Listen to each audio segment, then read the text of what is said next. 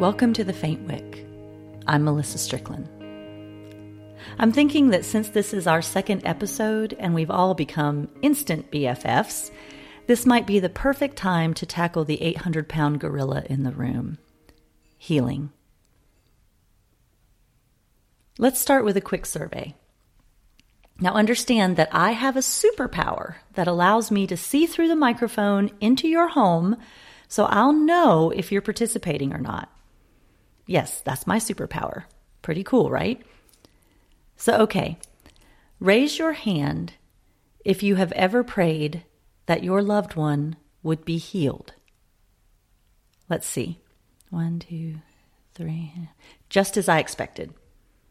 Every hand is raised, including my own for those of you who don't have the superpower of seeing into my home, which is very sad for you because it really is an awesome superpower. So we've established that at least once, and maybe more like 1,000,000 times, we've all prayed for our sick and disabled loved ones to be healed, or at the very least for them to have some kind of respite from the pain and suffering. Now, and you don't have to raise your hands for this one, how many of us have felt frustrated, bitter, angry, or hopeless when that physical healing didn't come? I'm just going to come right out and say that I have felt every one of those things. Did the healing not come because our God, you know, the one who created the heavens and the earth and knows the stars by name, is it because that God doesn't have the power to heal? Well, the Bible says otherwise, doesn't it? Matthew chapter 14, verses 34 through 36 say, "When they had crossed over, they came to the land of Gennesaret, and when the men of that place recognized him, they sent out into all that surrounding region, brought to him all who were sick, and begged him that they might only touch the hem of his garment. And as many as touched it were made perfectly well."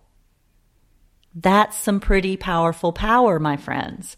So much overwhelming power, in fact, that it flowed through the threads of his garment. Yes, Jesus can heal. And yet sometimes he just doesn't. Sometimes there is no respite from the pain. Sometimes we're left sitting there, watching our loved ones suffer and bearing the responsibility of caring for them in their suffering. And I'm not just talking about physical issues here. I know there are folks out there caring for loved ones with PTSD and mental illness. We're all in different situations, and our prayers look different, but deep down inside, we're just praying for something to give. I'm just going to be honest, and you can judge me as you please, but sometimes I have prayed for my husband to be healed so that my life could be easier, so that I wouldn't have to hurt, because I feel like I just can't take it anymore. And when that physical healing, that miraculous moment doesn't come, don't we ask why? Why, Lord? You can do miracles. Maybe you've even seen him work miracles in the lives of others. So why not you? Why not me? I've mentioned before that my husband Robinson and I were living in New York City when he was first diagnosed with multiple sclerosis in 2002. And my tendency is always to look back on those pre-diagnosis days through rose-colored glasses. My fabulous life left behind. But here's the straight scoop. I was directionless and living way beyond our means. I spent extravagantly for that fabulous life. And let's face it, New York is a very expensive place to live. We were in a bad place financially. As for Robinson, his life was consumed by alcohol. And it reached the point where he would sometimes even pass out drunk on the subway and wake up in a place he hadn't intended to go. And sometimes it was a dangerous place that he hadn't intended to go. He thought our life was a mess because of my spending habits, and I was convinced that he was ruining everything. We went to church almost every Sunday. In fact, we loved our church. But by Sunday evening, we would often be fighting. And I say fighting, not arguing. We never threw punches, except for the occasional shots that were taken at the walls. But it was fighting. It was vicious. It was hurtful. And it nearly always ended with one of us screaming, "I want a divorce." And then came MS. Robinson's first attack landed him in the hospital, unable to see. He now calls it his road to Damascus moment. And he just laid in that hospital bed listening to scripture on his iPod. Remember the iPod? Everybody had an iPod because we didn't have iPhones. He was reminded of his utter dependence on God. And I was reminded of my love for my husband. As the disability progressed, Robinson was no longer able to work, and we ended up moving closer to family in North Carolina. I was miserable. I felt like my world had come to an end, and I just wanted to run as far and as fast as I could away from that place. In fact, I joined the Army National Guard and shipped off to boot camp. But that's another story. One night, after I got back from basic training, I took a long walk around our neighborhood. I was working in a job I hated, in a town I disliked, with no friends, no fabulous life. I was in the pit. So I walked and I sobbed, like ugly blubber sobbing. I would worry about what the neighbors thought, but we lived in one of those downtown areas that had been revitalized / gentrified, where everyone drove fancy cars and everyone was very artsy, but they never spoke to each other. I'm sure they were nice people, but what I'm trying to say is that they didn't notice me. I was alone. So as I walked, I cried, and I cried out to God, and I begged, "Heal Robinson, please heal him. I can't do this life. Lord, please heal him."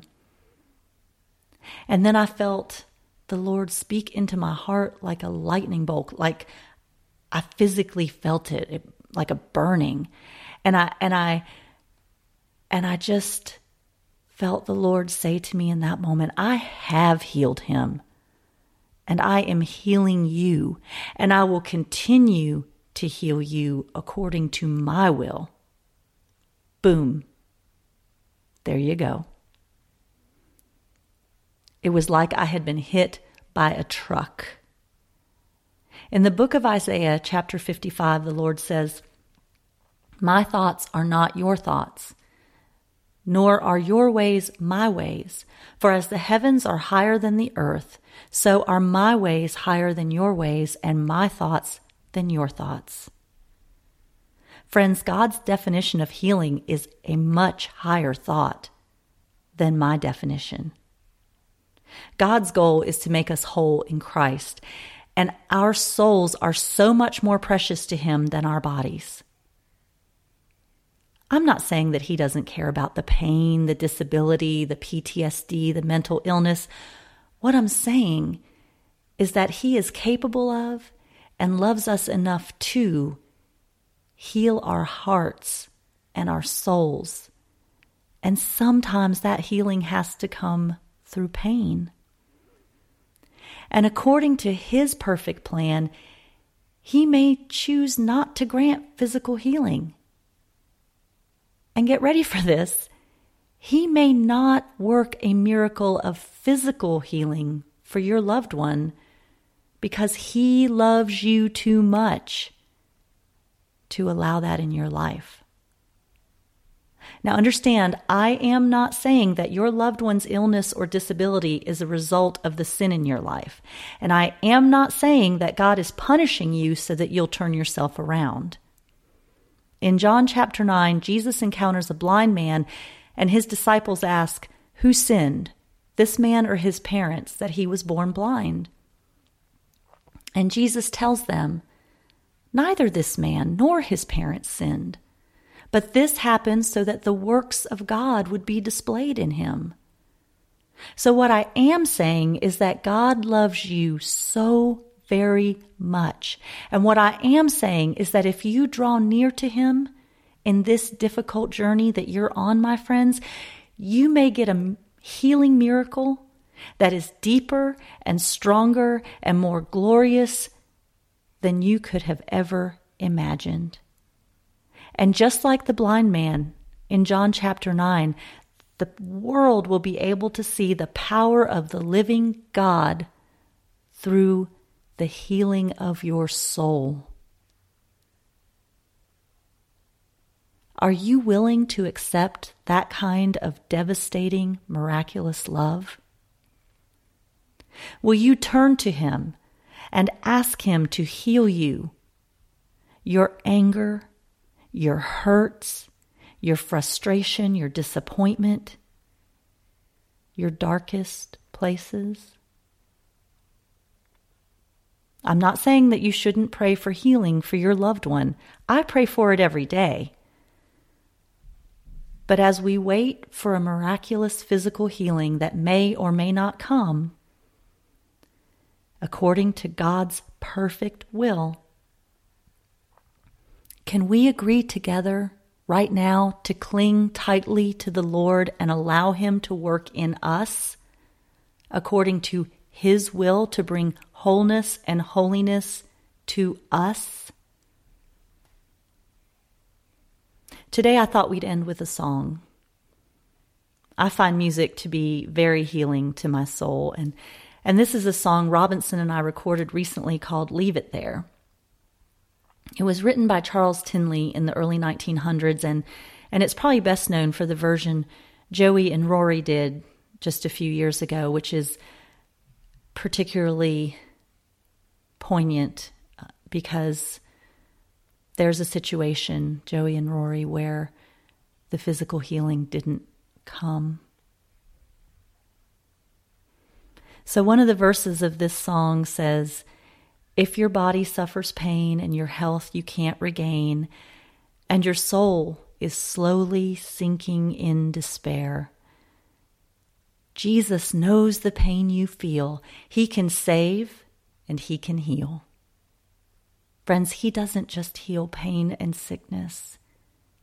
He feels your pain and heals despair.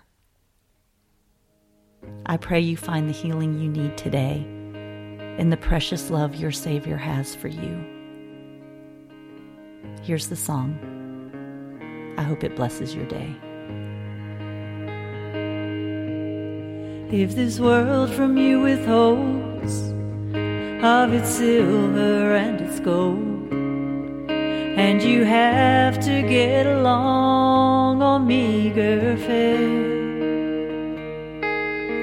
just remember in His word how He feeds the little birds. Take your burden to the Lord, leave it there. Leave it there, leave it there. Just take your burden to the Lord, oh, leave it there. If you trust Him through your doubt, He will surely bring you out. Take your burden to the Lord, leave it there.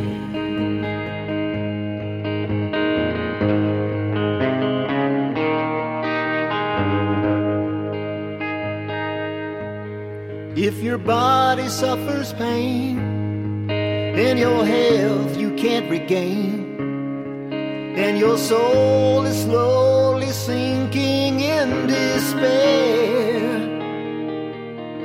Jesus knows the pain you feel. He can save and He can heal. Take your burden to the Lord. Leave it there. Leave it there. Leave it there. Just take your burden to the Lord. Oh, leave it there. If you trust Him through your doubt, He will surely bring you out. Take your burden to the Lord. Leave it there.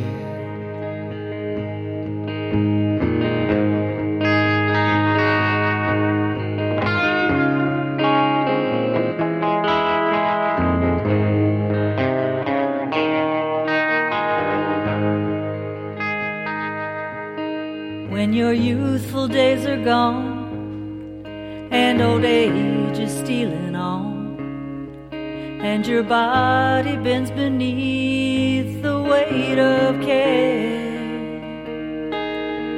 He will never leave you then. He'll go with you to the end. Take your burden to the Lord. Leave it there.